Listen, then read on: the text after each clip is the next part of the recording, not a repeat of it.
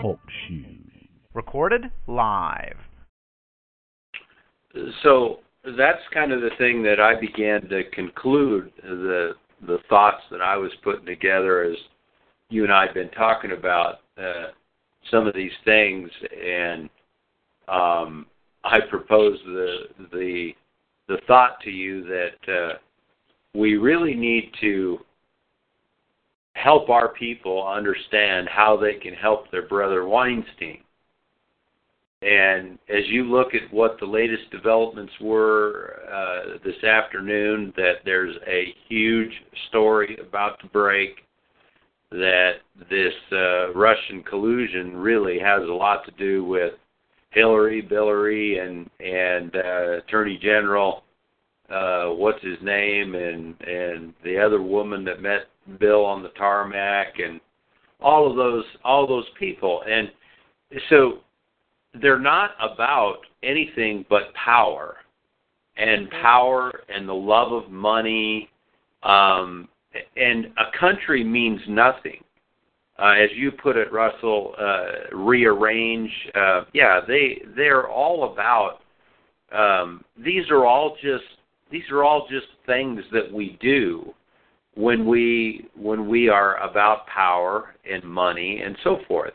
There's no boundaries. There's no sanctity of Christianity or Christian living or any of the rest of that.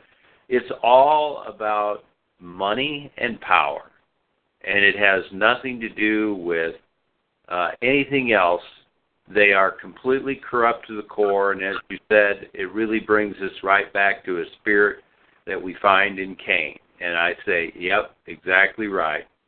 And that seems to be what I've kind of concluded my thoughts. If we pray, thy kingdom come, and kingdom is another word for system or government, whose government's in control now? If we're honest, we'd have to admit this doesn't appear to be a godly kingdom government in America right now. Would you agree? Right. And so it's that same spirit that's the anti-God that drives the antithesis. Clearly. Right? Yeah, clearly it, and then that conjures up a whole bunch of other things in our minds, Exactly. So now we have to explain why, and it has to get back to the same thing that went on in the Old Testament with His people, right? How else can you explain it? They turned their back on Him. And this is the evolution of the way He set up the system to operate. It's going to fall. And his people don't love Him and do His will, then they get oppressed. And there's an oppressive attitude toward Christians in America right now. Absolutely. Just one issue, the queer issue is one real big one. If you say, I don't think it's right, then you're kookified, aren't you? Absolutely.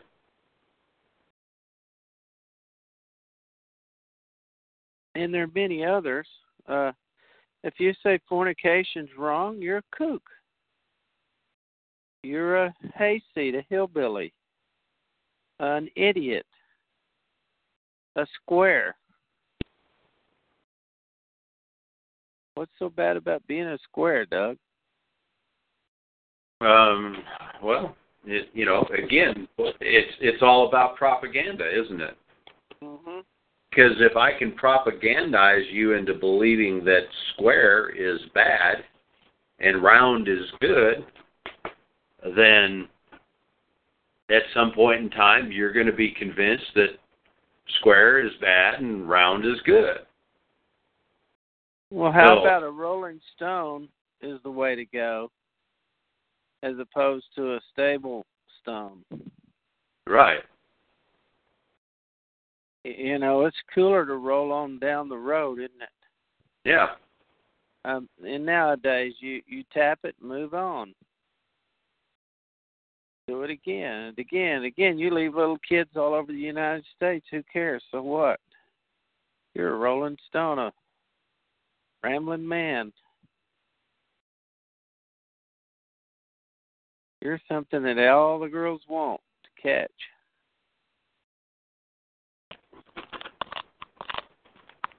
Is the login number and everything working tonight? Yep. We all have to log in the same number. So. Is anybody logged in besides us? No, I'm not seeing anything at all right now. Texas just sent us a message that he could. How's that? Said he couldn't log in. He said that his pen wasn't working. Well, what does he have? What pen? Doesn't he just go to TalkShoe and follow the instructions? Yeah, well, yeah, he calls the TalkShoe number and then dials in 142804 and he'll be connected. Now, did he may not have set up a TalkShoe, so he would be registered as a guest only. He wouldn't be able to communicate, so he'll need to set something up, and I guess that's one thing that probably everybody's forgotten by now. Yeah. Did you send anything out in the emails? I didn't send any emails. All I did was send an email to you. With a list. Yeah. Which I sent out. 2 of them kicked back. One of them was Matthew Dyer. The other one was JC or KC somebody. Well, could we just tell Zant to go to TalkShoe and follow the instructions for Gideon Warriors? Yeah, but if he wants to participate, he can, let's see, will he be able to chat or... I don't think you have to make an account to talk I've never made one. Yeah. So on the phone, if you log in on the phone, you don't need an account, but if you do it on the computer, you do. Okay. All right. Yeah, so if he's dialed up the number and it'll say enter your caller ID or the call ID, and it's 142804. So. Okay. Well, anyway, I asked them all to join us tonight. Oh, okay. So, doesn't look like they're all late. Yeah. Well, can somebody give him a call or something on another phone and Cindy just texted him what he needs to know, but yeah. And I said start at 7:30, and you know, if we ever get a chance to talk to everybody, you know, it's there for that amount of time. We all understand if you can only come for 30 minutes, come for 30 minutes. Right. You know, if you want to come 90 minutes, come 90 minutes. If you want to stay up later, you got to talk to Doug. Yeah. Yeah. On the phone, he said the pen said it was wrong or in use. On the phone, the pen said it was wrong or in use. Well, okay. Tell me what they're doing. Give me the instructions that was. Tell Cindy to text me what she texted him, and I'll see if there's a problem that way with what she sent. Guess it'd be the only way to do it right now. Well,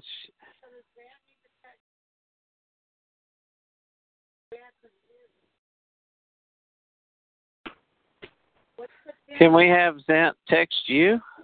Yeah, he can text me. I can probably text him too. I think he's in my phone, unless he's changed his phone number recently. That's possible. Let me try to just hit text Zant.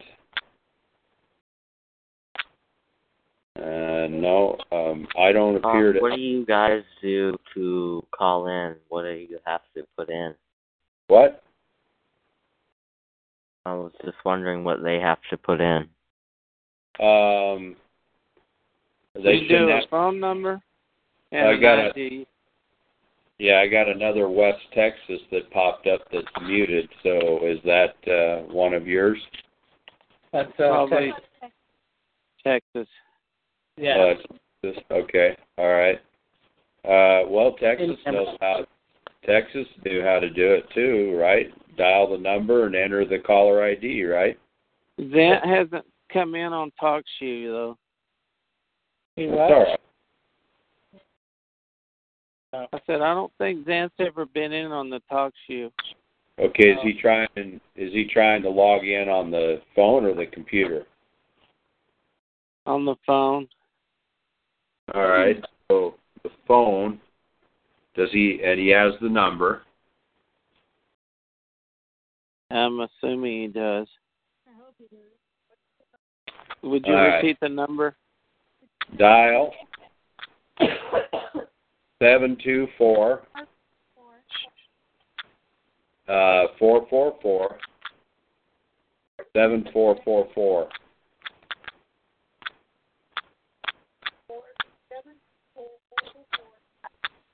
Hey. Hello? Yeah. Yeah. Yeah, I didn't get the memo about the £1. It comes after you push in the code. Well, you got it now, bro. It wasn't on the email. Yeah, that was. I just got you to TalkShoe. What more could you ask for? Was it password to get in? I'm hearing some weird clicking noises. What? Weird clicking noises. I don't think it's me. Well, the clicking is me texting Zant, so I just sent it to him. Gotcha. All righty. So that's basically the way I see it right now is that, I think it all pretty much dovetails with what you and I have been talking about, Russell, is that,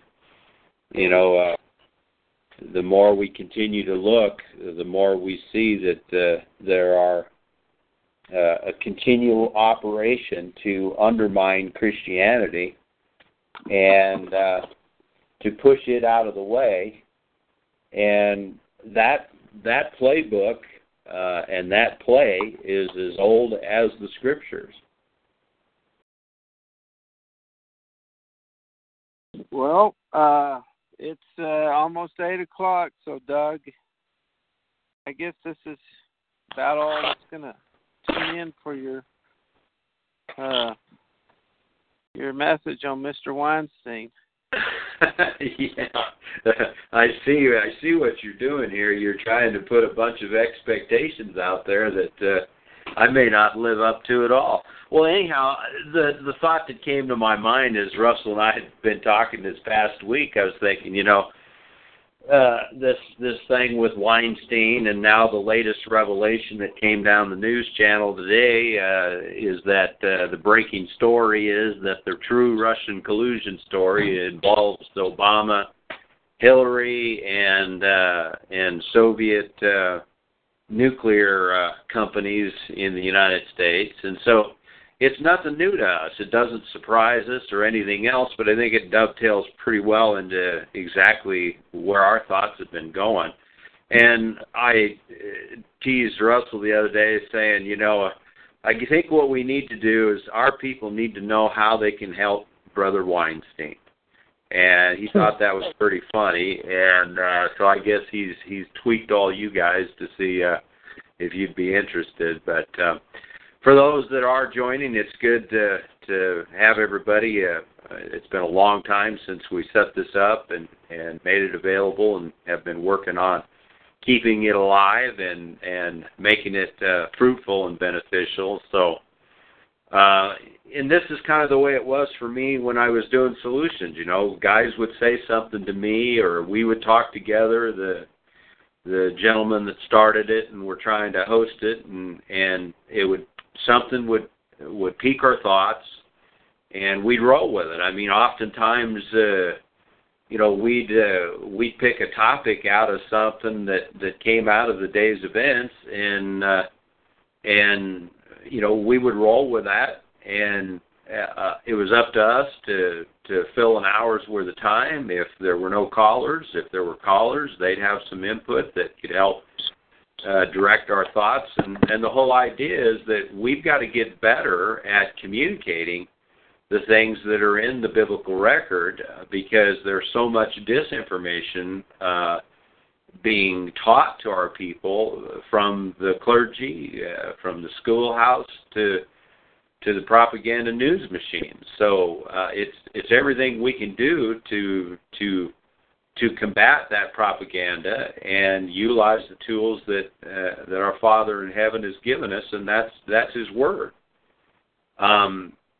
There's hundreds of prophecies in the Bible, and Bible prophecy is the quintessential key. But it's strange to me that the theological teachers basically have failed to completely and adequately study and teach what the Bible clearly reveals. And what it clearly reveals is the story about Jacob Israel. There's some other players in there. There's no doubt about that. But you guys all know that it's about Jacob Israel. And we used to have kingdom preachers who taught about this kingdom of the Lord Jesus Christ and His reign over it. And they got sidetracked. But I think there's some reasons probably that this is happening. First reason might be there's two distinct and different titles or names which God uses in identifying His people, and they are simply the house of Israel and the house of Judah. And they have to be clearly understood. They've got to be clearly learned.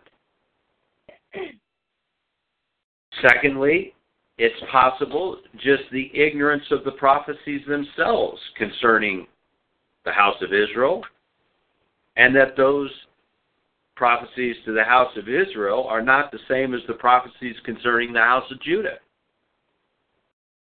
So that could be part of it.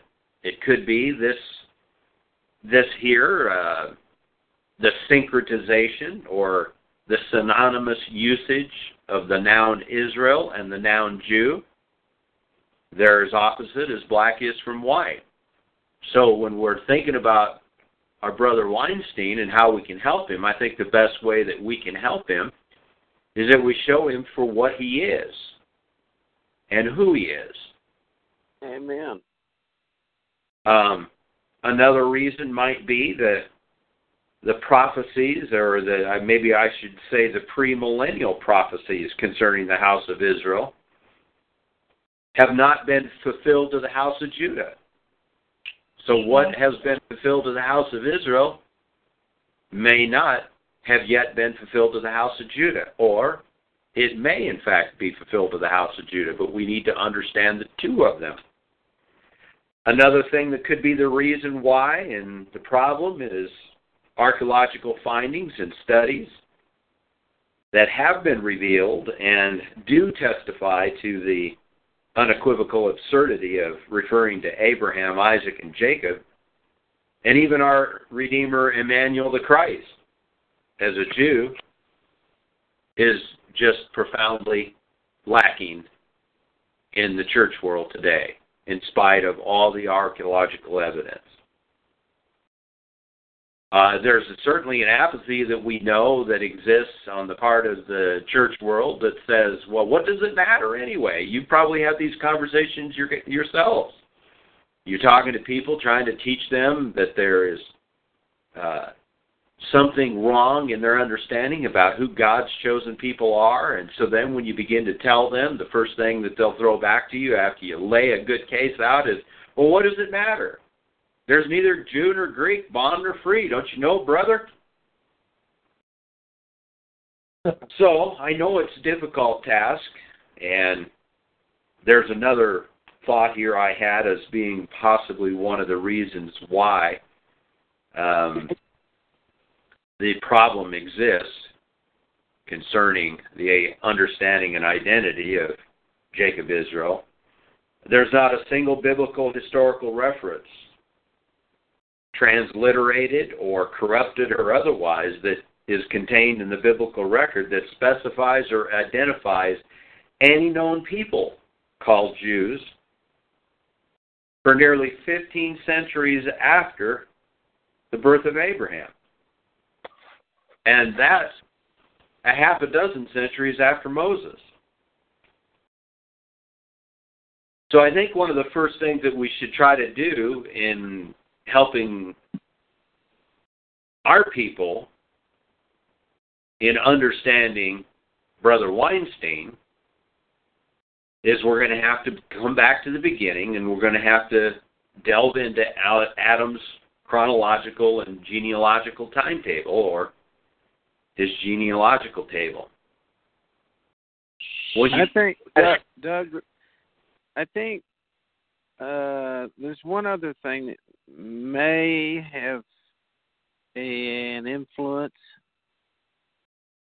and I'm just throwing this out there because of the conversation I had with Texas earlier, but is it possible that if they get us numbed, I guess, with fluorine or any other chemical through the foods they give us, that would be another way of circumventing the truth? Well, absolutely. Even like you and I were talking about the other day, whether there's things within the food that has caused us to have memory issues and things of that nature. Certainly, we can point to lots of things, but I think you and I concluded that really it all does come back to the fact that if we would but read, we would be reminded, wouldn't we? Yeah.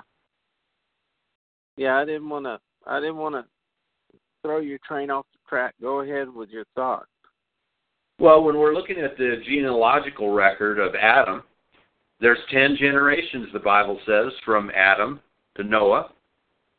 And then there's 4 generations to Shem, and 6 more generations to Abraham, which is another 10 generations. As the Bible says, it's 10 generations, Adam to Noah, and 10 generations, to Abraham. But that's the way it breaks down, 4 generations to Shem, and then 6 to Abraham. And the sons of Eber have biblically been recorded as Hebrews. Eber, Hebrews. So if we can understand that, recognize that, and kind of drill that down into our core, is that if you are a Hebrew, you are a son of Eber, or a descendant of Eber. So that's how they got identified as Hebrews. It's basically because the H is silent. Abraham, I think, probably the next place we need to go is to look at Abraham. He had 8 sons. One son was Ishmael by Hagar. One son, Genesis 21, was Isaac. You guys all know this, but I'm just trying to recap quickly. And that was from Sarah. And he had 6 sons from Keturah, Genesis 25. Abraham is the only son of Eber. Well, I used the word only, but I don't think I wanted that there, so I'm just going to say Abraham is the son of Eber. I must have just threw that down, and it doesn't make sense, so I will strike that. But it's really important that we understand that, because therefore his descendants would be Hebrews. Now, when we're talking with our brethren out there, and those who do not know this truth, a very important question could be asked of us at this point, and that is Ishmael a Jew? Well, I think you ask any Arab out there, he'd emphatically tell you absolutely not, he is not a Jew. And that would be a pretty interesting response, don't you think? Because they don't want anything to do with a Jew, for the most part. But that's very important. So there's no way that they're going to state that they're a Jew. So that whole terminology does not affix to them, and they would never want it affixed to them. Now, I'm going to continue with some other things here.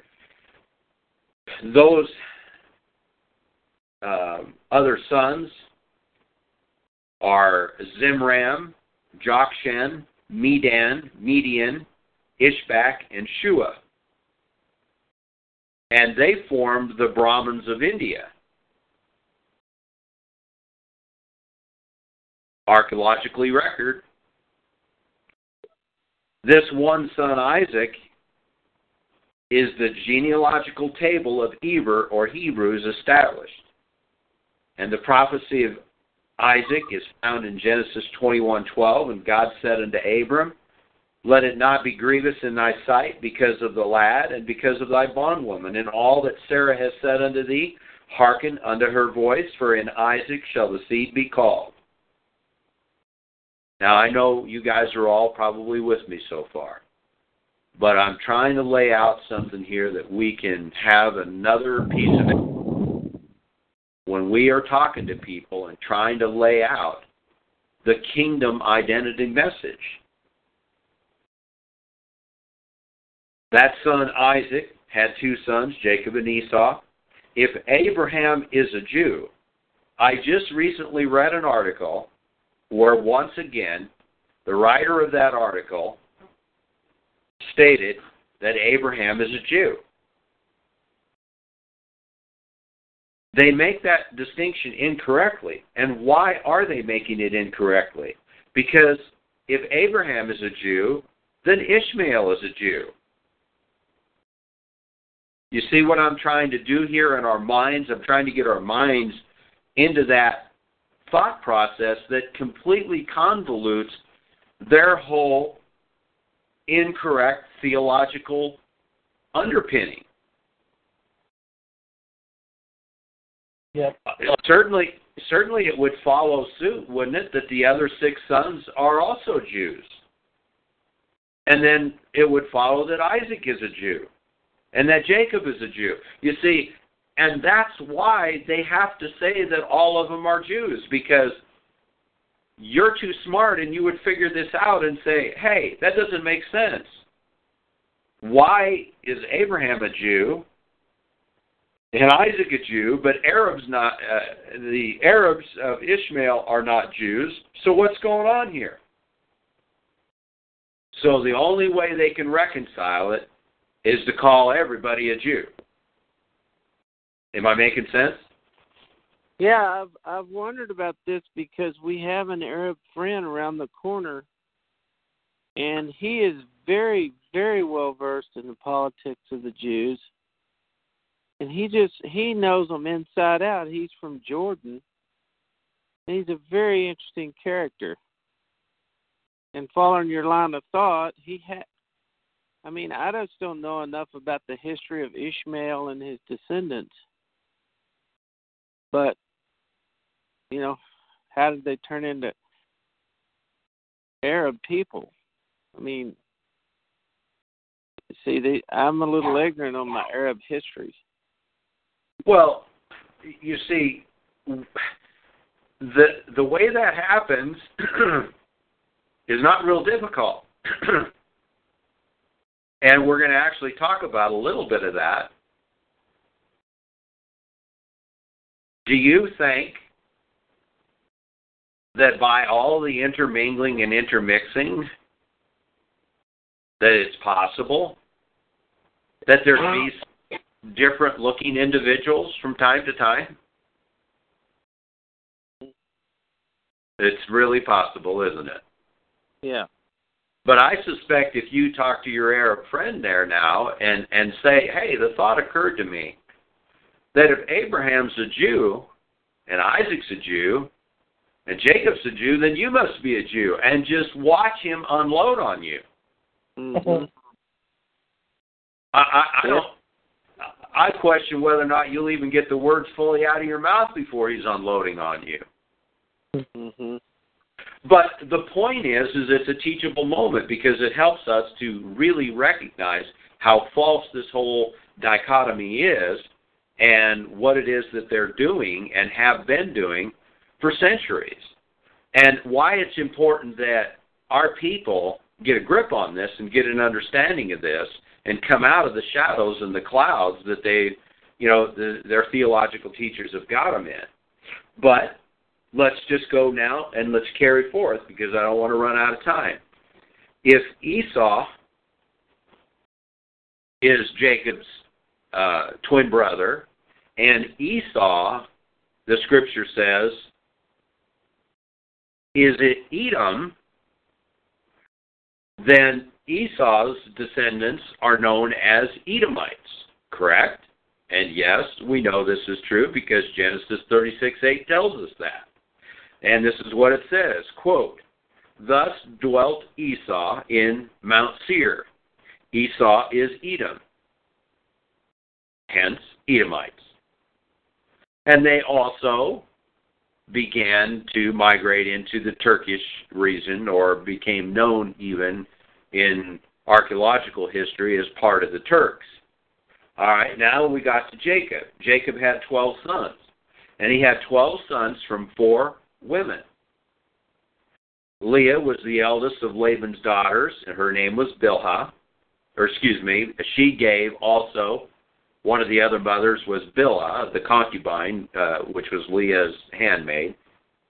And that's who Reuben had an incestual relationship with. Genesis 35 and 49 there. And, by the way, he lost his firstborn birthright. Okay, so he lost that to Joseph. Remember, Jacob passed that blessing on to Joseph and his 2 children, who in turn passed it on to Ephraim and Manasseh. Find that at 1 Chronicles 5:1 and 2. Zilpah was Rachel's handmaid, so she was the 3rd mother, Genesis 30, and then Rachel was the 4th mother, and that was the one that was actually chosen by God in answer to Jacob's prayer when he met Rachel at the well. And he served Laban 7 years for her, and of course 7 years for Leah, by subtlety of Laban. Now again, the reason I lay this brief chronology and genealogy out is because the prophecies are concerning Israel, Jacob Israel. Remember, the name was changed in Genesis 32:25, and 35:10-12 is where God actually called Jacob by the name Jacob Israel. Now, before we go any further, I think we've got to address Jacob's son Judah, because we know all the names, so we've got to, in order to expedite it, we got to get to that son Judah right off the bat. And we have to ask the question, can the noun Jew be applied to the son Judah? Yes, it's possible that that could be applied to him if there is a contraction of the word Judah into Jew. But the true answer is no. From that day forth, Judah would have been biblically referred to as Jew. But from that time forward, Judah was not referred to as Jew. In every single instance in which God addressed Judah, he addressed it as the house of Judah, which also included and comprised Benjamin in many instances. So, it's theologically incorrect to call Judah specifically a Jew, since God never referred to Judah as a Jew.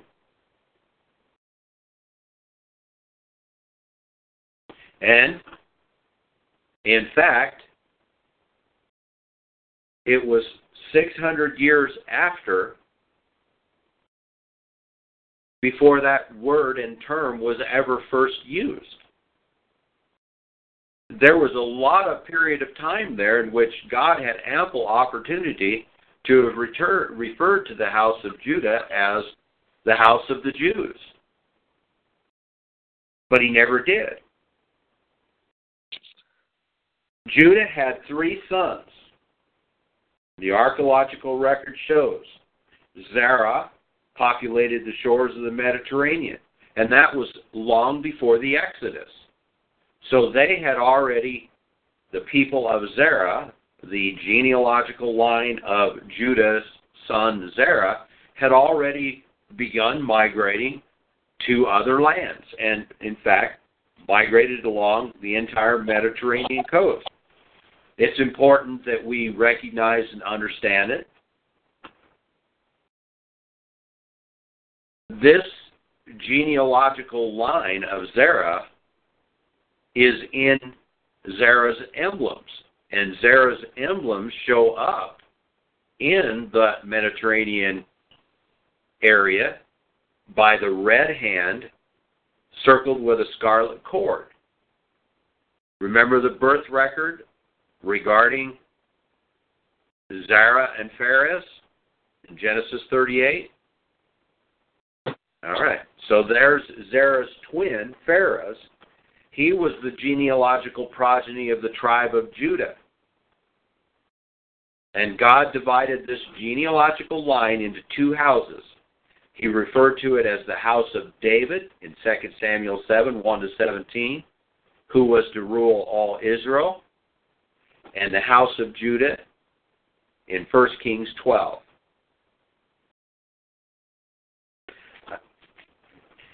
You can get a sense of it in verse 20. It says, when all Israel heard that Jeroboam had come back, they summoned him to the assembly and made him king over all Israel.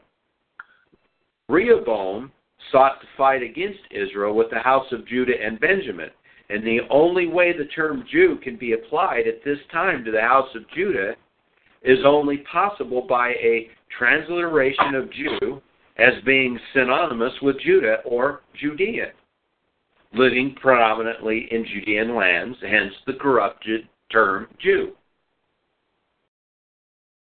There's no ancestral genealogical line that can be called Jew. This has to be clear. Here's why. Descendants don't name ancestors. Ancestors' progeny are named by the ancestors. When we look at the King family, we are stating the King family because the King family is those who are in the King family. Now, there will be extensions outside of the actual King family that may one day become referred to as other than the King family by marriage and so forth. You see what I'm saying? So we can't have Abraham being named a Jew because of his descendant, Judah. Are you following me? Yeah. Not logical. Huh? Not logical. No, it's not logical. So it's impossible for somebody to say that Abraham is a Jew. if we're going to say, well, where's the term Jew come from? Well, it comes from Judah. Well, why would Abraham be called by a name that Abraham's descendants were already called by? Remember, God said in Jacob shall the seed be called. Or in Isaac, rather, shall the seed be called. So God actually named the seed. And Abraham, we could argue or want to argue and say, well, why aren't Abraham's children just known as Abramites? Because that's not what God did, and that's not what he said. What he said is, in Isaac's seed, in Isaac shall the seed be called. Or, I guess I need to look that scripture up. What is that? Genesis,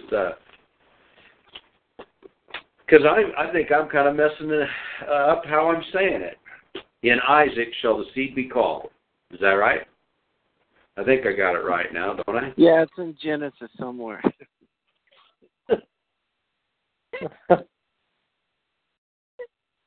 All right, I'll have Jeremiah put him to the task of looking that one up quick to correct me on the verbiage there, so that I don't make any confusing thing there. What's it called again? Huh? What's it say again? In Isaac shall thy seed be called, I believe is the scripture.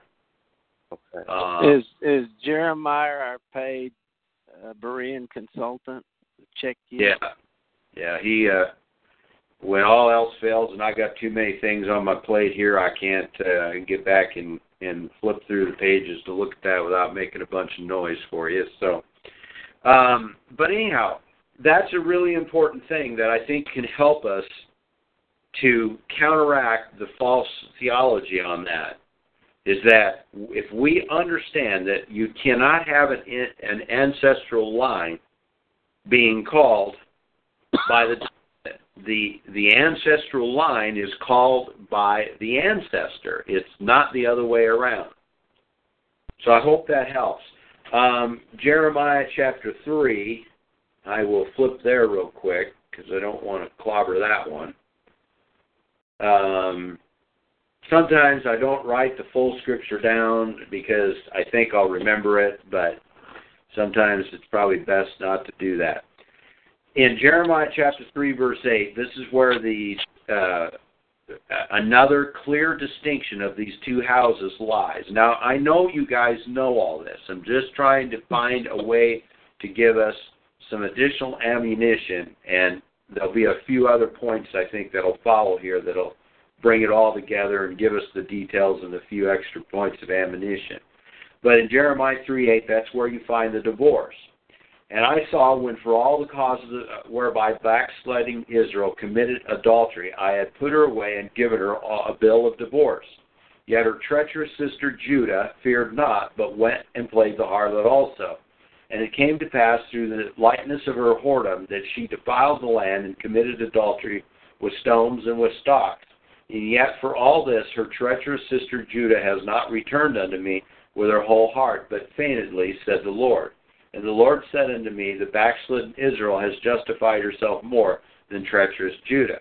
All right, so we're referring to two different entities again. And this is not to be glossed over by the church world. And those in the Judeo-church world can't continue to just ignore it. Did somebody say something? It wasn't us. Okay, I heard something that sounded like somebody might have been trying to speak. So there's just no one that can even claim that those two are somehow the same. That God, why would God refer to them as two different things, two different entities, two different houses, two different family lines, if he did not intend that they were two distinctly separate entities that he was dealing with? But Judah and Israel are the same. All 12 sons of Jacob are Israel. Judah is a son, so he's only one small part of Israel, whom God singled out as Judah. And Leah Laban's eldest daughter, and Rachel, Laban's youngest daughter, whom Jacob served for. Those are the two families recorded for us in Jeremiah chapter 33. So if you're in Jeremiah, let's flip over to Jeremiah chapter 33. Hey, Doug. Yep. Genesis 21:12, I think is the scripture you're looking for. And I'll read it real quick. And God said unto Abram, let it not be grievous in thy sight because of the lad and because of thy bondwoman. In all that Sarah hath said unto thee, hearken unto her voice. For in Isaac shall thy seed be called. Yeah, that's correct. And I did read that at the beginning of this fellowship. That is exactly right. And I think I just started to kind of write the note knowing that I'd already referred to it, but then kind of forgot about scratching it or putting it in fully. But that is exactly right. So in Isaac shall the seed be called. And now, fast forward right now to this point that I am right here in the study, is that Jeremiah chapter 33, and we're going to begin at verse 20. The word of the Lord in 19 says, it came unto Jeremiah, saying, thus says the Lord, 20, if you can break my covenant of the day and my covenant of the night, and that there should not be day and night in their season. All right, we'll stop there. So in other words, I woke up this morning and it was a new day. As I look out the window right now, night has fallen upon us. And this scripture says, if you can break my covenant of the day and my covenant of the night, and there should not be day and night in their season, then may also my covenant be broken with David my servant. So in other words, until day and night, and that covenant that God gave in bringing forth day and night for us, until that covenant there is broken, who is God's servant?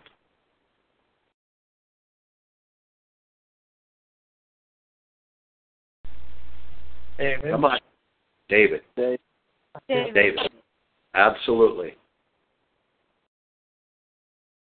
That he should not have a son to reign upon his throne, and with the Levites, the priests, my ministers. The host of heaven cannot be numbered, neither the sand of the sea be measured. So will I multiply the seed of David my servant, and the Levites that minister unto me. Moreover, the word of the Lord came to Jeremiah, saying, considerest thou not what this people have spoken, saying, the two families which the Lord hath chosen, he has even cast them off. Now I want to stop there. What does that scripture say? He says, consider not. Now, okay, the way the King James writes it, and Russell, if you've got another version, or Zan or Texas or anybody else, you can read that. But basically, consider thou not what this people have spoken, saying. So he's saying to them, have you considered what these people are saying? And the question is, who is the they? Remember, these people are captives now. Jeremiah is the prophet sent to the captives. Consider what this people have said, saying, the two families which the Lord has chosen, he has even cast them off. Question mark. These are the two families that have been chosen. Thus they have despised my people, that they should be no more a nation before them. And this scripture is the one that jumped out at me in my thoughts when Russell and I were talking about everything that's going on. And I said, well, Russell, I think what we've got to get down and understand, when we're talking about Weinstein and some of the other things and so forth, is that they want to wipe God's people out.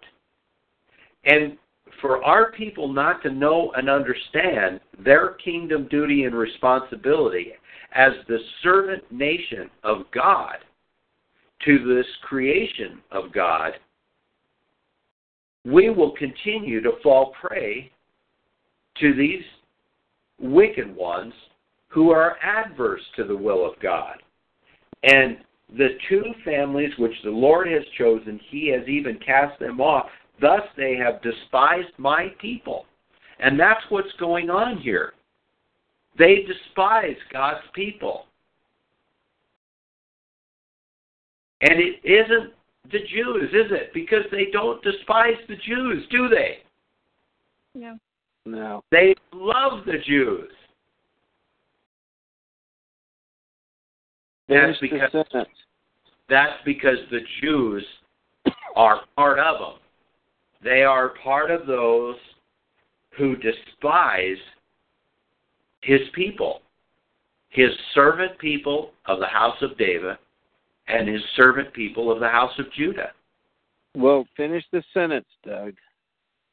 Thus says the Lord, if my covenant be not with day and night, and if I have not appointed the ordinance of heaven and earth, well, then I cast... What? You went past it. You went past it. I'll read it, and this is okay. New American Standard. My people no longer are they as a nation in their sight.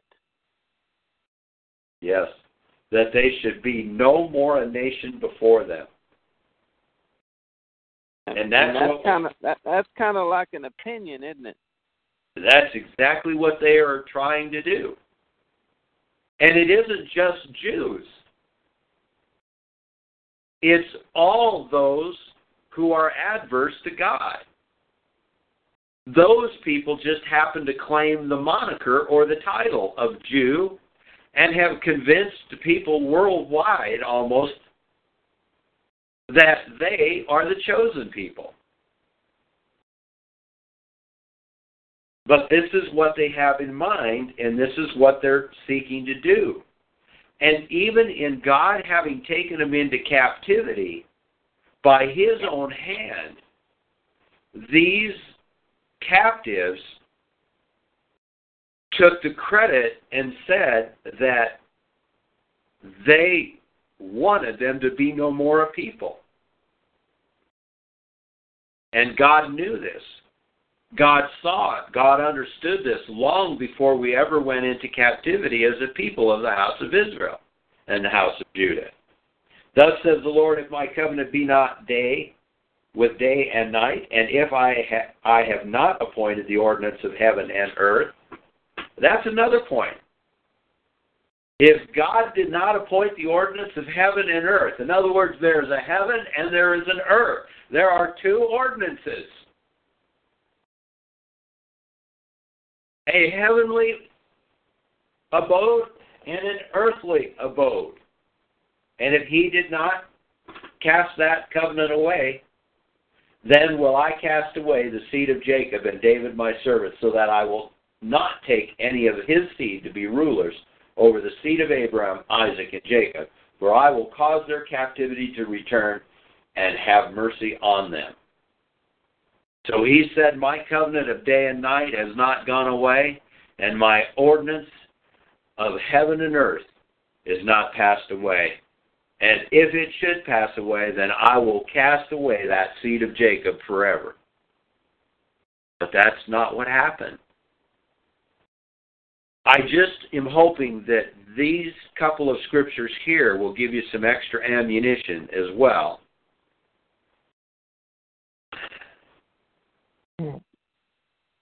I think that it's very clear that when you take chapters 33 and 34 of Jeremiah together in context, it's very revealing.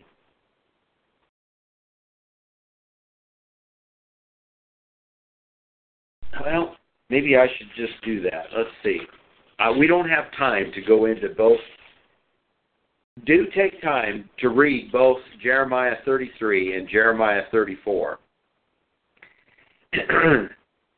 And I guess the point I was trying to make, I made a note here in my notes that what's really revealing is that there's something clearly happening where they profess God's law, but they don't follow it. And we in America today and God's people in Christian lands all over the earth are professing God's law, but they are not following it. And we know that. We understand that.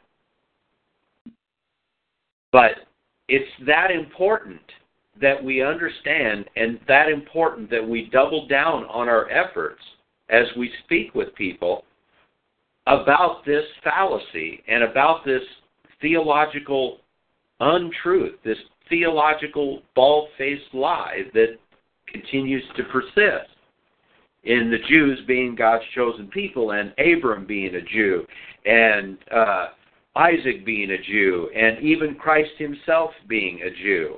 And that's kind of what I guess started it, Russell, or started me down this thought was when you had mentioned that, who were you talking to? You said that they mentioned that Jesus was a Jew, you know.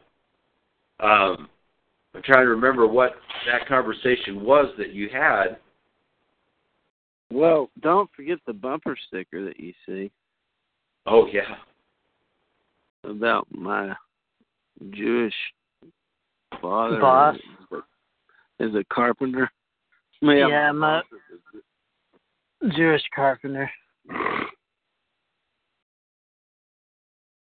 Yeah, I kind of misspoke when I said that, you know, these are, Jeremiah, they haven't quite gone into captivity yet at this time, and I think I may have said that they're in captivity, but these, what God is saying there is that the people are around about these Israelites and the houses of Judah and the houses of Israel, they're seeing their apostasy, or their hypocrisy, I should say, rather than apostasy. They're seeing their hypocrisy, where they are professing and yet they are not doing as they, and so they're basically blaspheming God, and they're putting to shame God's name. And that's what's happening with our people in America, is putting to shame God's name. And it's all that more important that we don't allow that stuff to happen. And when we have these conversations, we get animated enough to say to people, you do not understand how you blaspheme the name of the Lord in so doing these things and so repeating these things. And remember always to try to tell them that you have been warned. You will have no covering for your sin and your blasphemy if you continue to utter those words. So that's kind of the way that I began to, you know, really work it into my approach. Wait, when I get this, say, reiterate there what you meant by that, those words. What are you referring to? I'm referring to those in our midst, those that we speak to, family, friends, acquaintances, so forth, that are professing Christians, that are professing Christians and so forth. They need to stop professing this untruth, this lie, this hoax. That number one, that Harry Weinstein is a chosen people, or Harvey. Exactly.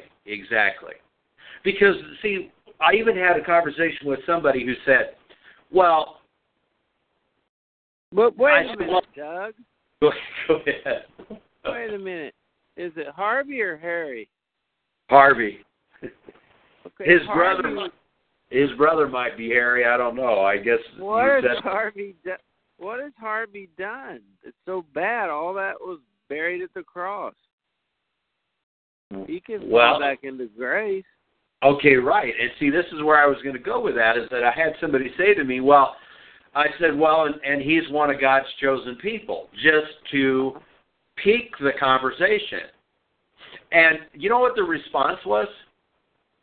David sinned. Yeah, I've heard that one a few times.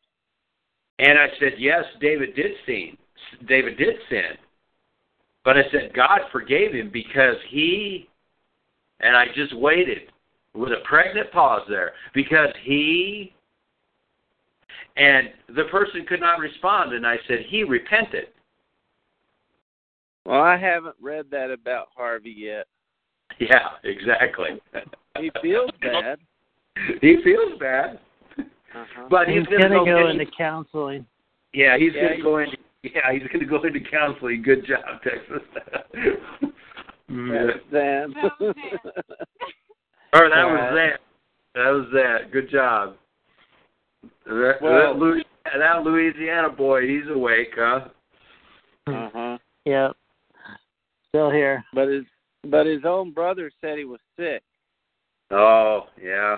Well, sorry to hear that. But later on today, we found out his own brother had a few romps in the woodpile.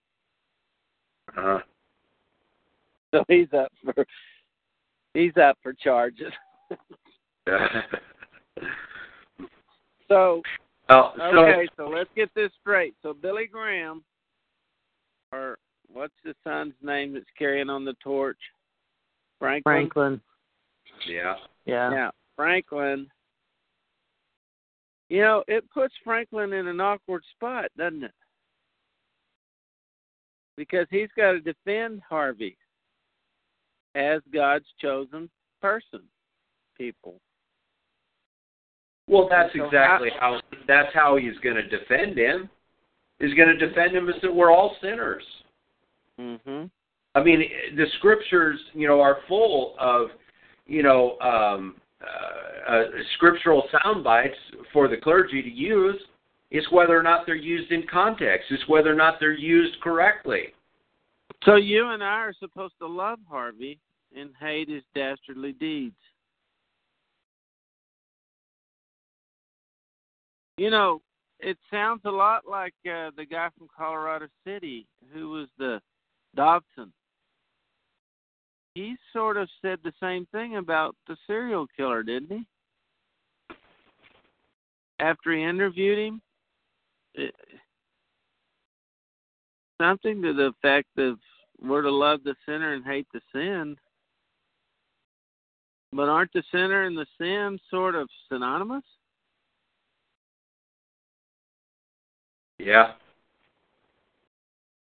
Well, I mean, we have the fortunate blessing that we actually engaged with what God gave us in this biblical record and began to look into it, even if we could confess that we don't look into it enough. But we had the ability to see, and that's a huge blessing because, as I say, this stuff is not necessarily new for us. It's as Hoskins said to me one time. He says our propaganda has got to get better, and you hate to use the word propaganda, but his point is meaningful in that it's obvious the propaganda machine goes, night and day on the other side, and it's continual with every possible form of communication that we have. And so therefore, you do kind of feel like our propaganda's got to get better, because if we're going to counteract the multiplicity of these propaganda machines, then we've really got to step up our game. And I clearly get his point, even though he used the word propaganda, and some of us might not appreciate that word. But we truly got to get right. Why wouldn't who did God send in and said wipe out the Canaanites, men, women, and children? Was he talking to Saul?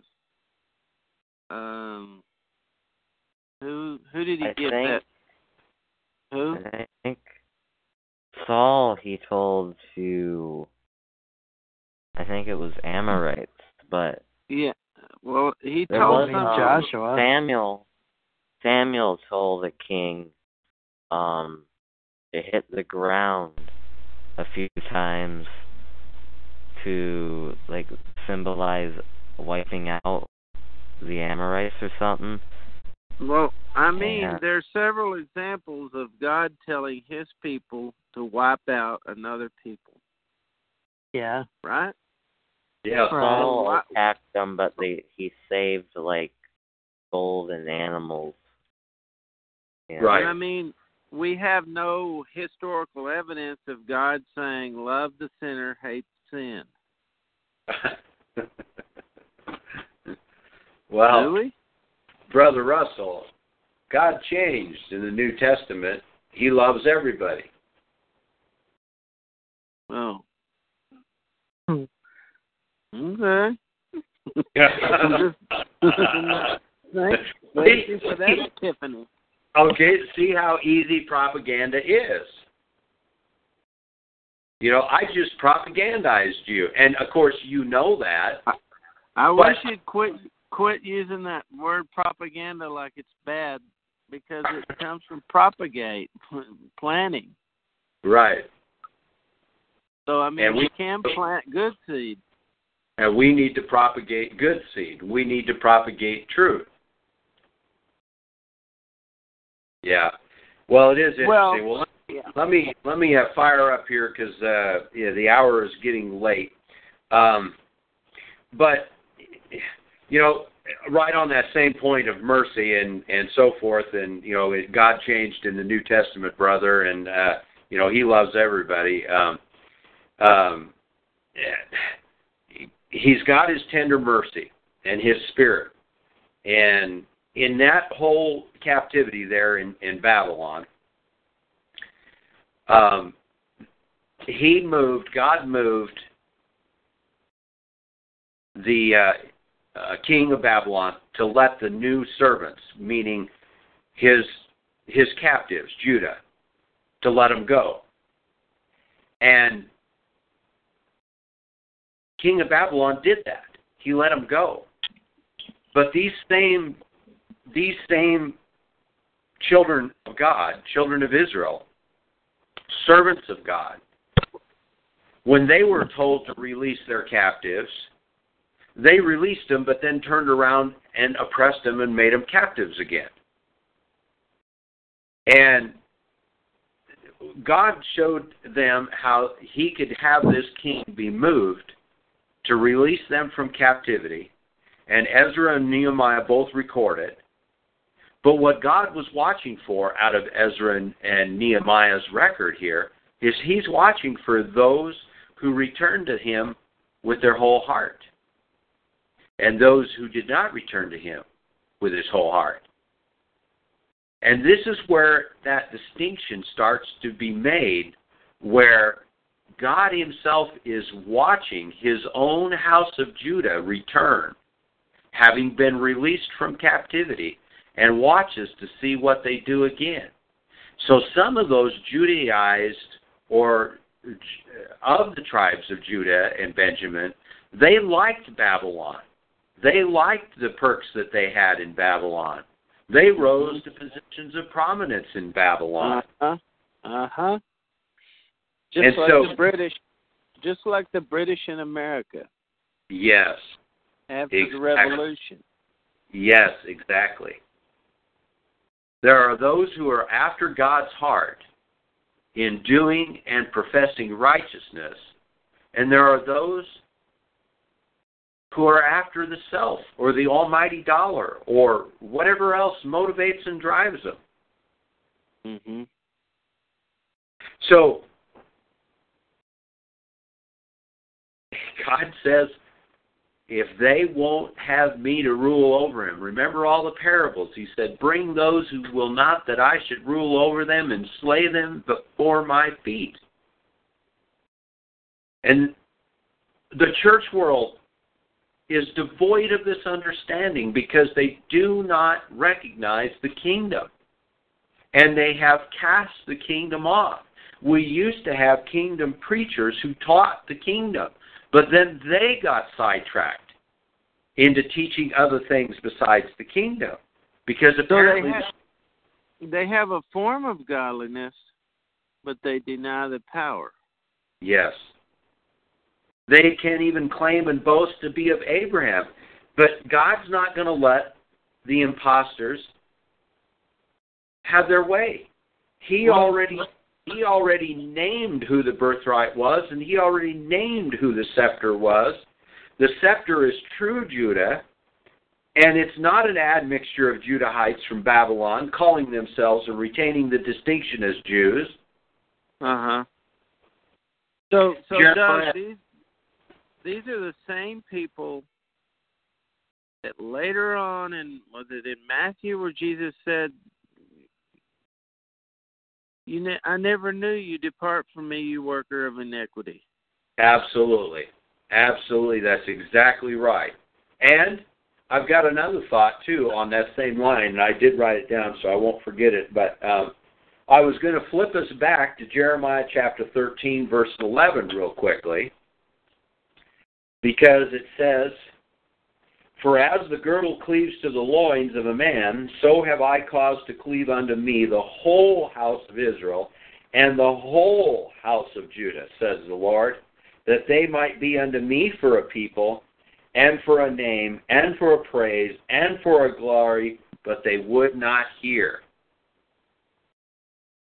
So, another very important distinction here is how God says that just like a girdle cleaves to the body, this is what Israel and Judah are supposed to do, is cleave unto me. And he's going to see to it that they do it one way or another. And he leads them into the captivity. But that scripture there in 13:11, I think, is another one that we need to underline and mark as being some more ammunition to teach the people that these are lifelong statements, if you will. These are forever type of statements. These aren't just willy-nilly statements that God throws around as if things are all going to change in 1,000 years from that point. He is telling them unequivocally, and of course we have the New Testament scriptures as well, which we're going to get to. But there again, like I say, the true scepter goes to true Judah, and only a Judah who hears his voice. Only a Judah who does the will of the Father. Now, to borrow a phrase, these two genealogical families, they are as distinct as black is from white. And what has happened is that our kingdom preachers, the preachers who used to king the kingdom of the Lord Jesus Christ, they've nearly forsook teaching this biblical kingdom truth anymore, basically trying to push the fat foot of rejected genealogy, to borrow a phrase, I think you might have all heard that before, trying to push the fat foot of a rejected genealogical descendant of Abraham into the slipper of a seed line doctrine. And that's nothing more than a Talmudic and Kabbalistic fable. And they are now pushing this seed line doctrine, and have been for a long time, that the Jews are an offspring of unnatural conjugal union or coition with Eve in the garden, with Samael or the fallen angel. And it makes the Israel identity truth, therefore, a mockery, because anybody teaching this kingdom message who subscribes to that theology as well, it makes it a complete mockery. We began this study with the Adamic genealogical tree.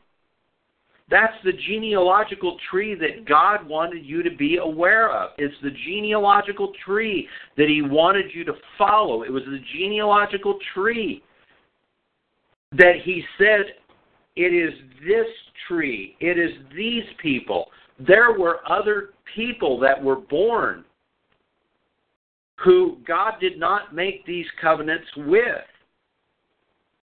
And they continue to exist as a people today because they were not wiped out.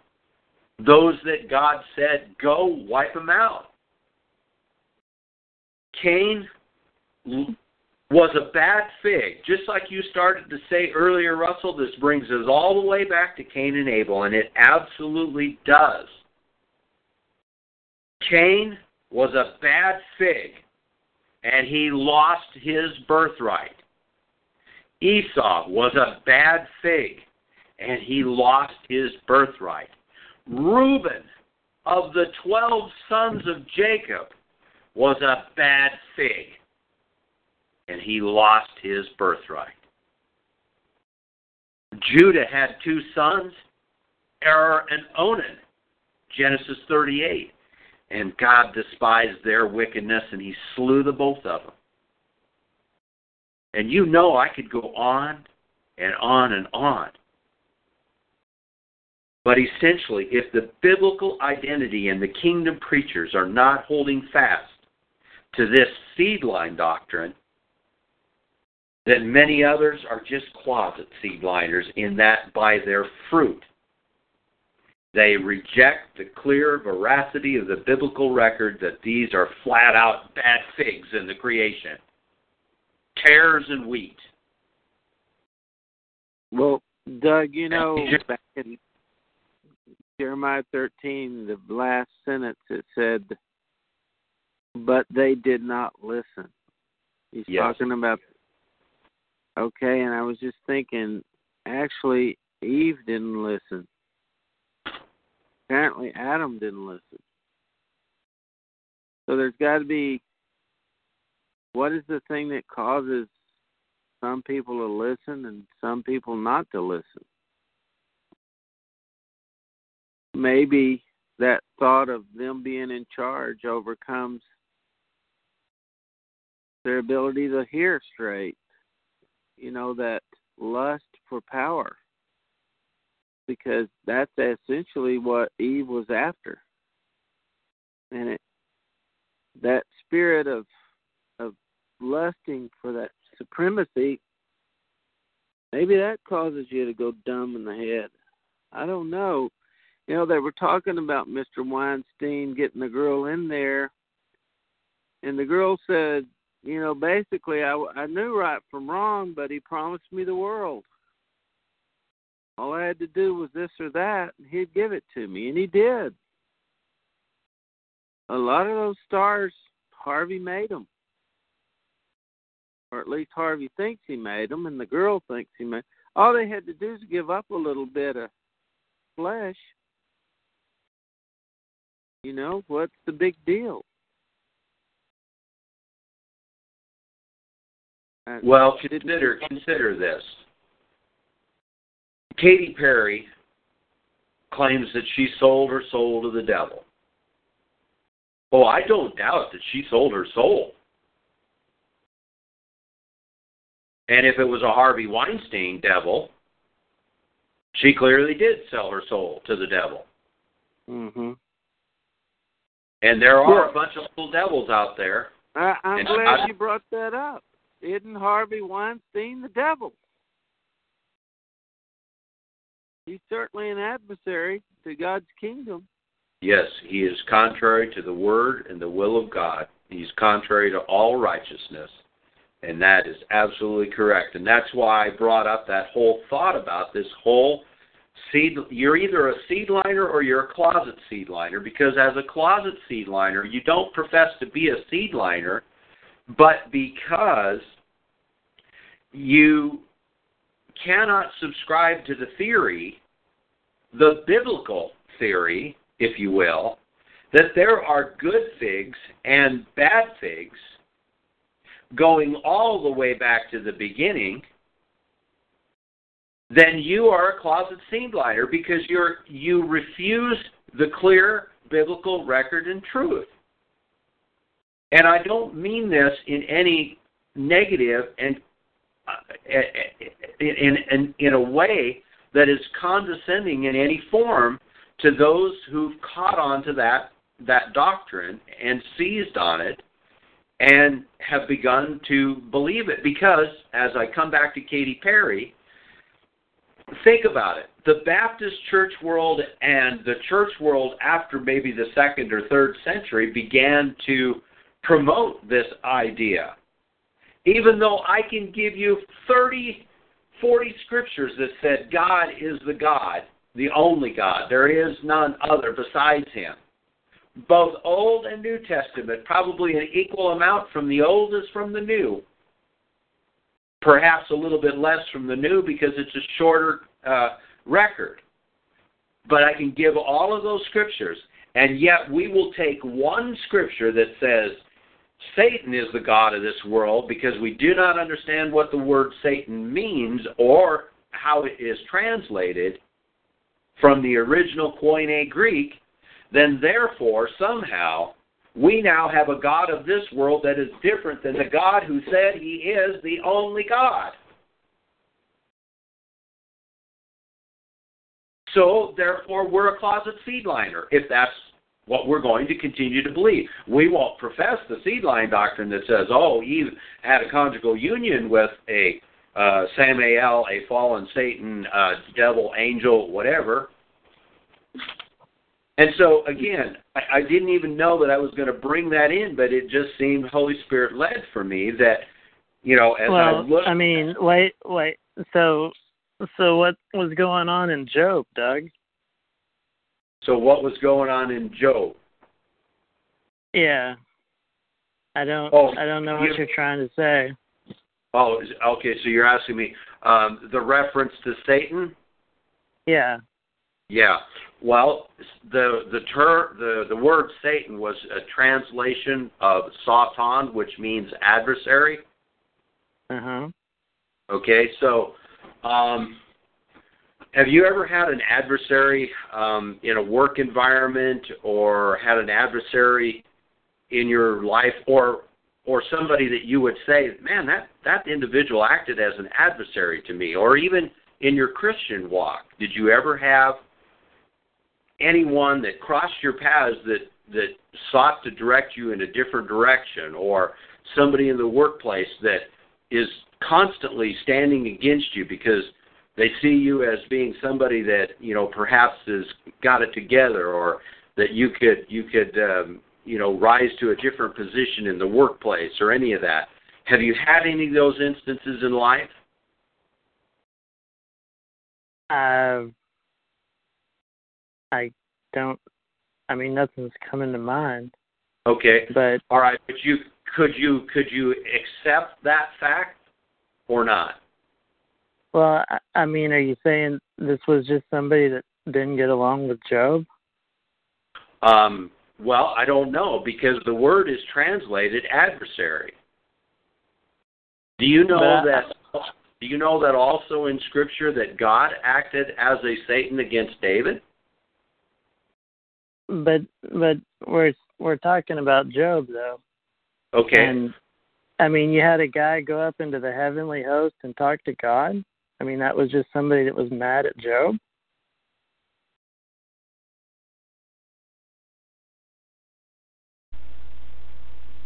The Scripture says the word is Satan, which is an adversary.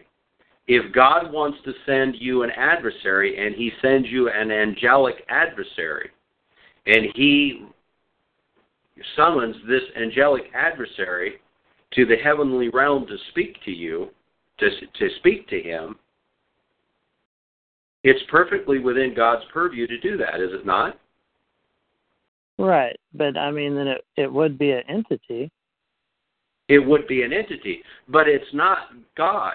It's God. If God is the only if God is the only God, then you don't have another God who is God. You only have one God. You don't have something else. You can have an angelic being that has power and has been commissioned with power to do something that would be adverse to you, including a prophet coming to you and say, hey, Zant, this whole thing is hullabaloo. Don't follow that. And here, follow this. And if you take the bait, then your salvation or your redemption by Christ has all been for naught, because you went the way of the wicked and didn't stay the course in the way of righteousness.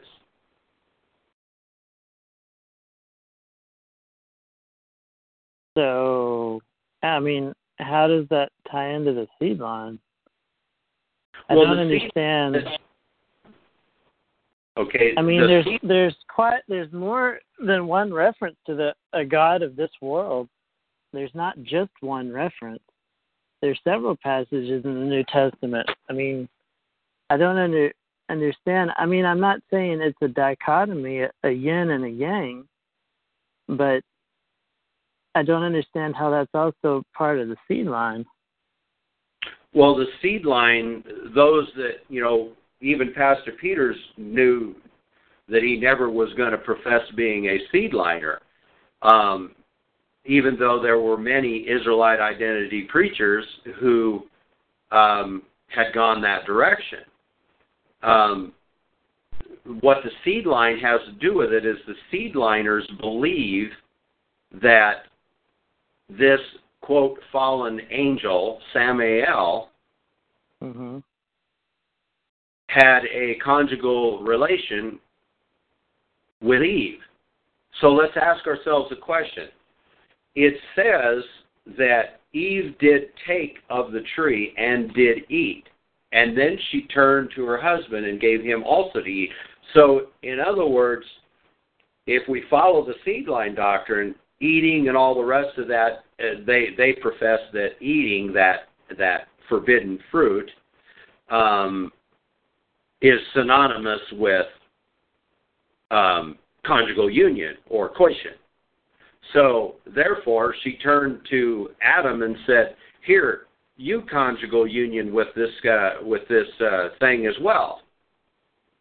You see, we fail to sometimes follow it through in our thinking and say, well, now it seems ridiculous that Eve would turn to this husband of hers and say, well, now you have sexual relations with Eve, with the serpent as well. That's what we have to believe, and that's what the seed line doctrine does believe. And I've read before on these fellowships the clear words out of the Cabal indicating what it is that the Jews believe. Right. And it's interesting, it's like so mind-boggling that you have a seed liner professing something that's in the Cabal, in the Jewish writings, and then they are actually claiming that the Jews are, in fact, of it, and so that's how they came into existence. Are you describing how does immaculate that tie into a god of, a Satan or an adversary or a god of this world or a higher power? I don't see the connection between seed line and there not being a Satan or a god of this world. Maybe what I need to is ask you, what do you mean when you say seed line? Well, you just earlier you said you tied in the seed line with the god of this world from the New Testament and said you're a closet seed liner if you think there's a god of this world named Satan. And I don't understand how you put those two together. Oh, okay. Well, what I was saying is that it's interesting how we have the seed line doctrine, which many of the kingdom preachers used to,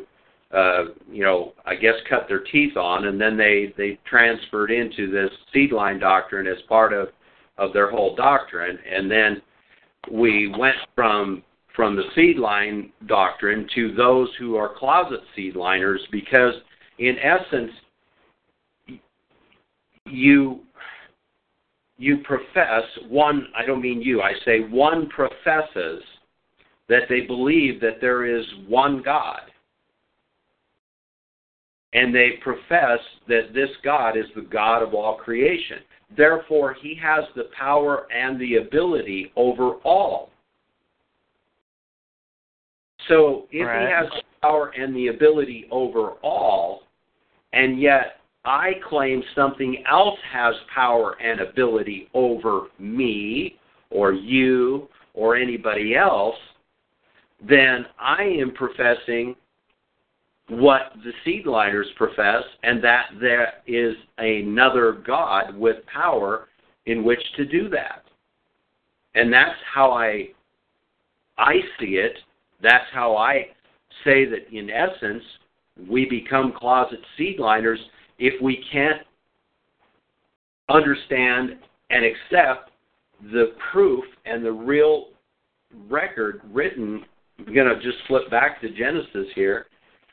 God says to Abel, Cain talked with Abel, I'm in Genesis chapter 4, verse 4, and Abel also brought of the firstling of his flock and of the fat thereof, and the Lord had respect unto Abel and to his offering. But unto Cain and to his offering he had not respect. And Cain was very wroth, and his countenance fell. And the Lord said unto Cain, Why art thou wroth, and why is thy countenance fallen? If you do well, shall you not be accepted? And if you do not well, sin lies at the door. And unto thee shall be his desire, and thou shalt rule over him. So I have to ask the question, if Cain is an offspring of the conjugal union with Eve, of the Samael, serpent, Satan of Jewish Kabbalistic lore, then why would God stand here and attempt to reason with Cain and say, Cain, if you do well, won't you be accepted? Cain was the firstborn. Cain had a birthright at his fingertips. And somehow he wasn't happy with what his birthright would be, because he didn't feel like he was acceptable enough or whatever. And I suspect it had to do with the way that his whole persona and his attitude was, because according to God, according to the biblical record, he says that the Lord had respect unto Abel and his offering, but unto Cain he didn't have respect. When God looks at you or me, he is looking to us and making a determination. He's making a judgment call. Is this a good fig or is this a bad fig? Is this fig worth working with? David committed a sin worthy of death. Cain committed a sin worthy of death. In both instances, according to the book of Jasher at least, the record seems to indicate that Cain repented. But we don't want to receive that. We want to reject that, even though we'll hold the book of Jasher up as saying it's should be a part of the Bible, but yet we'll reject the fact that God let Cain live. Well, I thought God let Cain live because there wasn't two witnesses against him.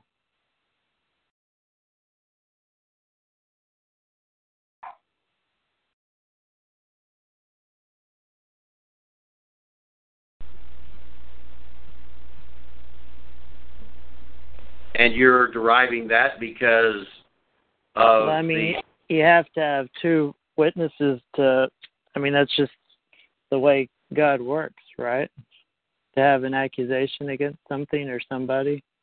Did not God say that the blood cried? It's the same reason Jesus didn't kill the woman taken in adultery. Yes, that's exactly right. There were not two witnesses. There were no witnesses. Couldn't. There were no witnesses. There were no witnesses. Right. So that's why he didn't kill him on the spot. No, I'm saying there were no witnesses for the woman. Who was a witness for God? When Cain spilled Abel's blood, and God says, the blood of Abel cries out from the ground. Mm-hmm. That's not a witness to God in God's divine realm. So God couldn't execute a judgment of death upon Cain for slaying his brother, because he is not a witness, and the blood is not a witness. I guess not, or he would have killed him.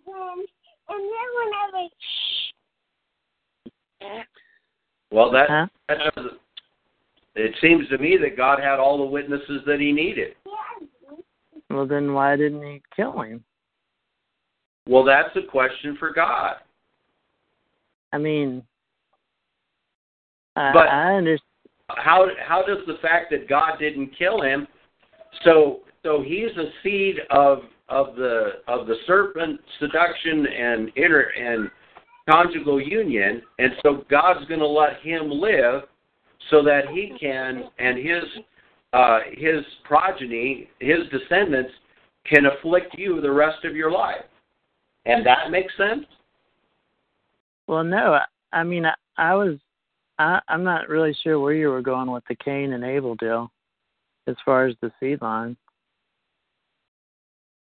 Well, I was talking about good figs and bad figs, and I look at this guy, Harvey Weinstein, who is supposedly put up as being, one of God's chosen people. He's a Jew, and the Jews run Hollywood, and our people cannot seem to understand what's happening to them. Some do, some don't. We're trying to reach those who don't. We're trying to find any way that we can to break through, and I'm looking at it in this pure simplicity of the gospel. There are good figs and there are bad figs. Right. And there are those who claim that they are somebody that they are not, including a Christian, who claim they are Christians, but they are not. They do not act that way. They say it with their mouth, but the actions and so forth. And so there are good figs and bad figs. And we, going back for the longest time that I can remember, that I have been fellowshipping with the Lord, and in various groups and assemblies together, I see that we find that we simply will not reject this simple truth that goes all the way back to the garden. The rejection of God, his command, his instruction, a bad fig right out of the loins of Adam, a bad fig right out of the loins of Judah, a bad fig. We have Christ right out of the loins of Judah. So if we are going to profess something that the seedliners have basically been teaching and carry it off into our own theology without duly assessing it and studying it out and clearly looking for the biblical truth in it, not just a scripture here or there, looking for the whole thing to be carried through the scripture. There is no mention anywhere in the Old Testament at all where you are seeing that any of God's problems with the Israelites or the house of Judah that he attributes to this fallen seed line, this despicable seed line. He constantly, the whole biblical record is God dealing with trying to get the creation in line with righteousness and the righteousness of his will and his creation. So I didn't intend to make this a seed line or doctrine or anything here at the closing of this, but I guess that's the way it worked out because I felt moved. Well, I mean, that thought that we become closet seedliners when we reject the simple truth that there are good and there are bad. Go ahead, Zach. Well, I mean, I've never thought Cain came from a union with Satan or whatever. I didn't say that you did. Wait a minute. No, I'm not saying you said it. I'm just saying, but there was something in the garden, a serpent, that's even referenced all the way into Revelation. I'm just saying there is some kind of entity, and I don't even have a problem that it was, like you said, it was an evil spirit God or a spirit purposed for destruction. Testing? I'm just saying it is a thing. There is some sort. I don't think it's a God, a capital G God that has the same power as our God. Well, but I don't understand how that makes me a closet seedliner. I didn't say you were a closet seedliner. I said that when people want to reject that there are good figs and there are bad figs, right in the same line of descendancy of people where good figs came from, right, we become almost like closet seedliners because we refuse that biblical truth, but we accept the other biblical truth more than we do accept that there's a good fig and there's a bad fig, right in the same family line, Jacob and Esau. Right, and I mean I understand that. I just didn't understand what you meant when you were talking about the God of this world in the New Testament and tying that back into the seed line doctrine. Well, what he has failed to mention is this: it's a version of the Immaculate Conception on the other side. In other words, this is the birth of Satan's seed in mankind, is what they teach. Thesis and answer. Right. But there was a curse put on the serpent, right? Okay, yeah, there's a curse put on the serpent, and he said, on your belly you shall go. But then, right. I mean, her seed and your seed are going to battle, right? I mean, well, it's an explanation of the two can't coexist. The good fig and the bad fig cannot coexist, and that's what the enmity thing was. They're going to hate each other. But it's talking about the serpent. Right? Well, it does use the word serpent, yes. I mean, I don't think Cain was some kind of progeny of this. I mean, well, I thought it was the same sons of the devil. It's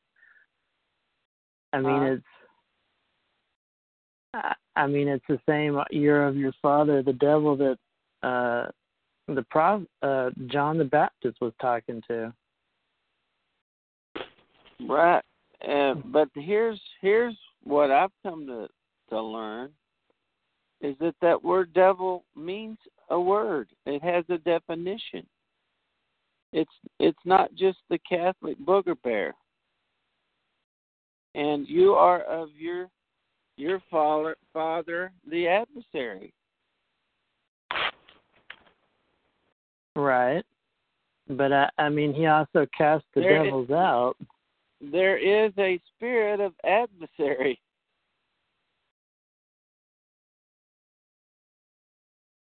So there's some kind of, I don't know if it's God's testing spirit.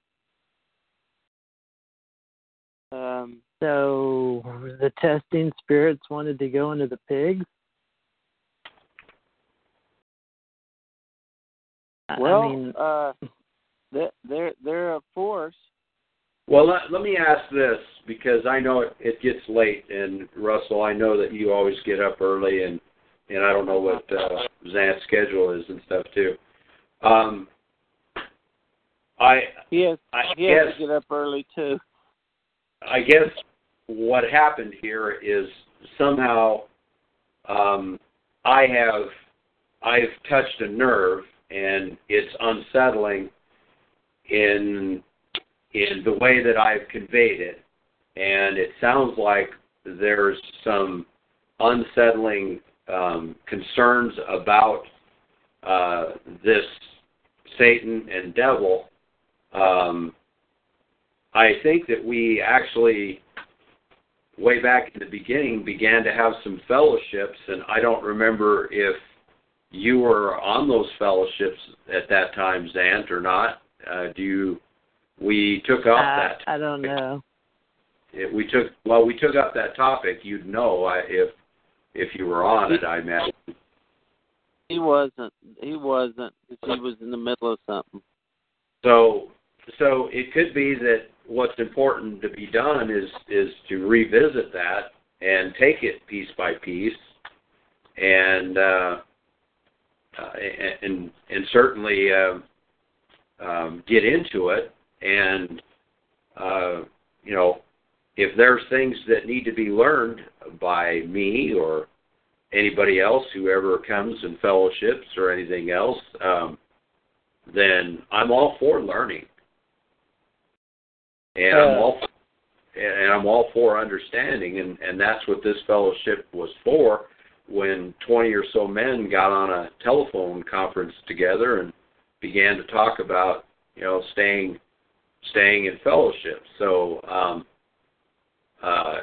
is that something that you'd like to do? Is get into a fellowship discussion on that topic more, and maybe aid my understanding and help others that are perhaps confused on the subject too? Or is that something that you're? I guess now's not really the best time, for my situation in life. But I mean, I just got too much stuff, too many irons in the fire at the moment. Well, it was great that you stopped in tonight. I think I said something to Russell that maybe he thought he would reach out to family and stuff and let them know that I was gonna press this thing about Harvey Weinstein, and it was really kind of a play on words, the way Pastor used to always do it. If the titles don't get you, why, I don't know what will. So I guess he thought that was a unique title, but I don't know whether we accomplished anything here tonight in fellowship, or whether we found any new ammunition for the subject of those that are professing to be God's chosen people called Jews today. My summary notes basically centered around one of those scriptures that you referenced, and that would be John, the book of John. I think that's John chapter 3. Certainly, what John the Baptist said in Matthew 3, I think it was, also came to mind. Just as you had quoted, I think, about John the Baptist calling them a brood of vipers. You don't think that you have Abraham to your father. What that should be telling us right there is that they had Abraham to their father, and they believed that just that was their ticket to paradise.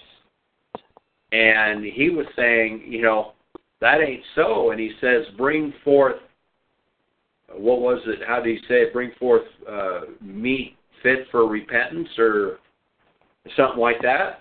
So that, me, again, I don't disregard those scriptures that you actually spoke of, because they were part of my summation here in my thoughts and my notes, is that's what we're dealing with. We're dealing with people out here who profess to be gods, profess to know God, call themselves the chosen ones, etc., and they're nothing but vipers. You wouldn't want your daughter within 10 feet of them without somebody else being there with their hand on her elbow to make sure that she got pulled away from the guy.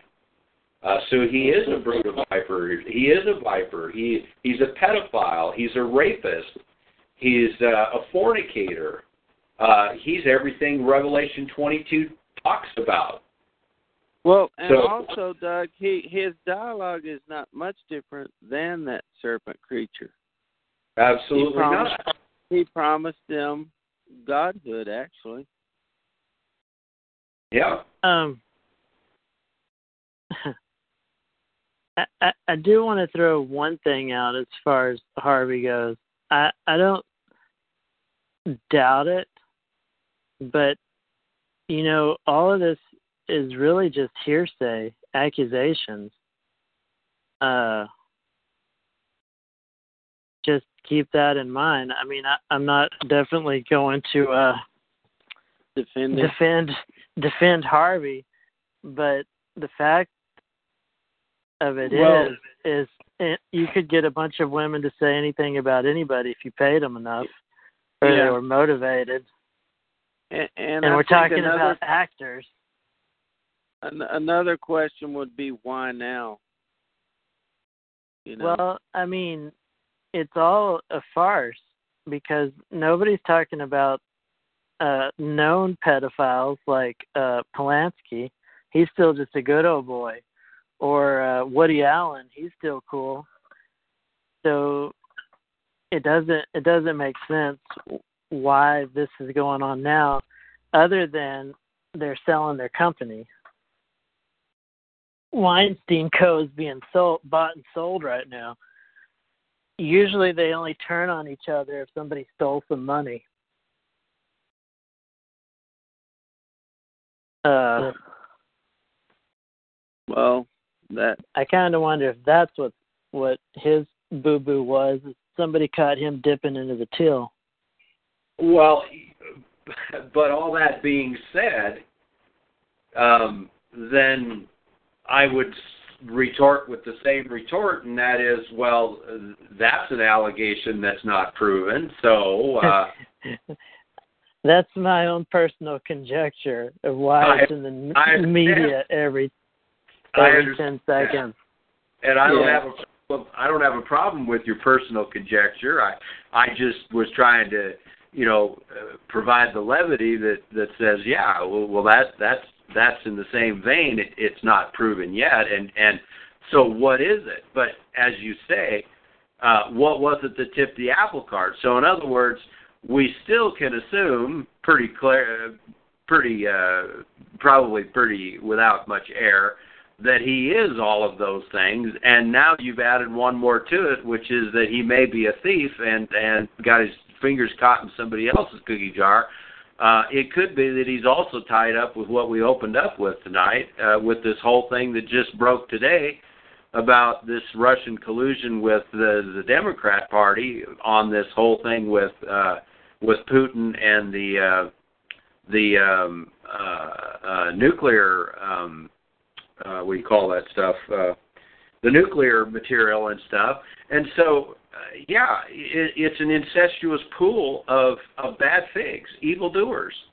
And they're out here in control of the society that God said he had commissioned David's seed to be a servant nation, to go out there and root out this wickedness. And it's getting late, but I do want to say this: if somebody accuses you, Zant, of an inappropriate thing, deep in your heart that you're going to say one thing: it didn't happen. It's a lie. Yeah. And you wouldn't seek therapy for something that didn't happen, would you? Well, at the bottom of every one of those, every Harvey Weinstein report, it says he equivocally denies anything other than consensual relations. Well, but again, he's still a fornicator because a consensual relationship. That guy at Crescent Park that supposedly cheated with a lady in the choir when we were in church, his response was, when asked did he do it or he didn't do it, his response was, upon the advice of my lawyers, I cannot comment on this issue. And I looked at Cindy and I said, if I didn't do it, I'm going to look out at the church crowd and I'm going to say it didn't happen. And no lawyer's going to keep me from saying that because it's the truth. However, if I did have something to do with them, the lawyer line is the perfect line. Yep, and God didn't give that perfect line to his people. He said if you know of sin, you're supposed to speak. You're supposed to, even if you yourself have sinned, you're supposed to come forward, even if it means that death is going to come upon you by it. There was no Fifth Amendment in the divine law of God. All right, hold on. Things up. I'll take it and close us out in a word of prayer then, if y'all don't care. And sounds good. I won't belabor the point. I'll say, God, thank you for all the wonderful things you do for us each day. You are God, and we sure appreciate your mercy and kindness and grace on us when we do stupid things that aren't very righteous or godly, but we thank you for your mercy. We ask for protection tonight as we sleep. We thank you for the truth. We thank you for family relationships and brethren. We thank you, though, most for your word, that we have it available. Thank you for time, and thank you for taking care of us. Jesus, and we ask for your prayers on our country that we live in, our states, our cities, and our families, Jesus. In your name we pray. Above all other names, amen. Amen. Amen. Amen. Good night, everybody, and I'm glad some of you tuned in. All right. Good night, everyone. All right. Good night.